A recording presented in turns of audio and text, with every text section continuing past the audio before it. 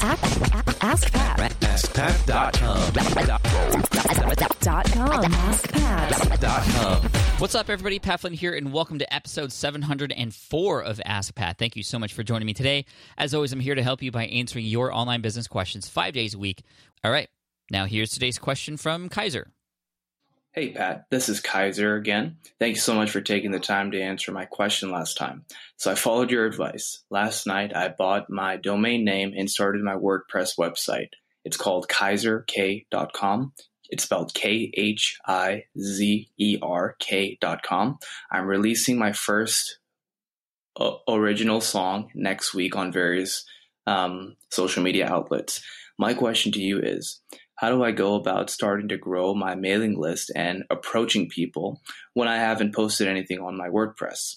Should I wait till I have a good amount of content? It's usually the beginning stages where I feel kind of stuck. So any wisdom you can throw at me would be awesome. And thanks so much, Pat. You're definitely a inspiration for young people like me. And you seem very down to earth, even, like with all your success. And that's just awesome. So speak soon, brother. Hey, what's up, Kaiser? Thank you so much for the question again. And I got to say, I checked out your channel on SoundCloud, KHIZER. Awesome songs, man. Really good job. I love the acoustic cover of Cheap Thrills and your mashup with Kiss Me Baby. Really, really good. You have a great voice. I'm jealous, actually. But keep up the good work, and I'm going to do what I can to help you out here. In terms of building an email list, it's interesting because typically I would say, you want to post written content on your site and help solve people's problems and, get people to come at you that way, guest posts, that sort of thing. That's how you can grow your list, creating lead magnets and whatnot. But, you're a person who's doing music, and it's going to be a little bit different of an approach. And I'm hoping that you have a thriving YouTube channel or one that you're putting up there. YouTube's going to be a great source for you, in addition to SoundCloud and all these other ones of just getting subscribers. That I feel is your first job. Before you worry about email lists, your first job is to collect subscribers and get people to share your stuff. And with the great music that you have, I think there's a great opportunity. I know you're doing a lot of these covers. I would continue to do those, even though I know you also want to do your own music. A lot of bands like Boyce Avenue, one of my favorite bands, independent bands online, they're big on YouTube. They got started because they were doing these amazing different covers of songs, just like you're doing.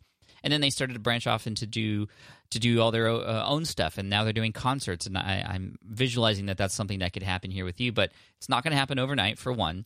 You're at the very beginning stages, so don't worry so much about the email list and getting a ton of subscribers right now. Just worry about getting super loyal fans, and that's your advantage when you're just starting out. You can actually get those super fans quite quickly because there's a lot more time for you to interact with them. They're going to have the ability to get access to you more as opposed to other people who they might be following. So use the opportunity now that you have to really reach out to your audience using your website, using your music, using the channels that you have.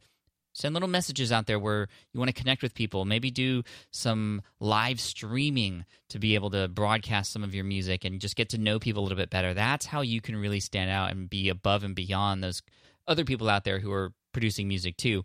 Be there, talk, interact, and have people become super fans. On those live broadcasts, you could potentially ask for people to sign up for your email list, but I wouldn't even do that right away. I would just worry about getting subscribers, that first transaction, the subscriber.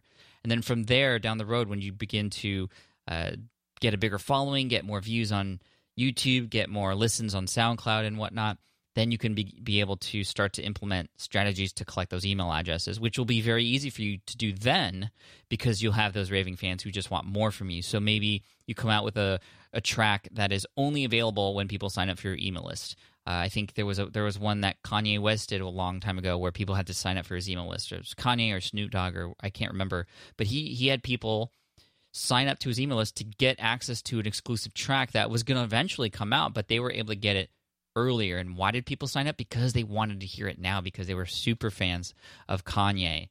And so, yeah, that's the approach I would take. Focus on subscribers for your channels, but then hopefully you can get a chance to, at some point, once you start building those raving fans a few months down the road, maybe even now there's an opportunity to do that. You can start to pull people in by giving them special access to you. You might be able to also use tools like, Huzzah.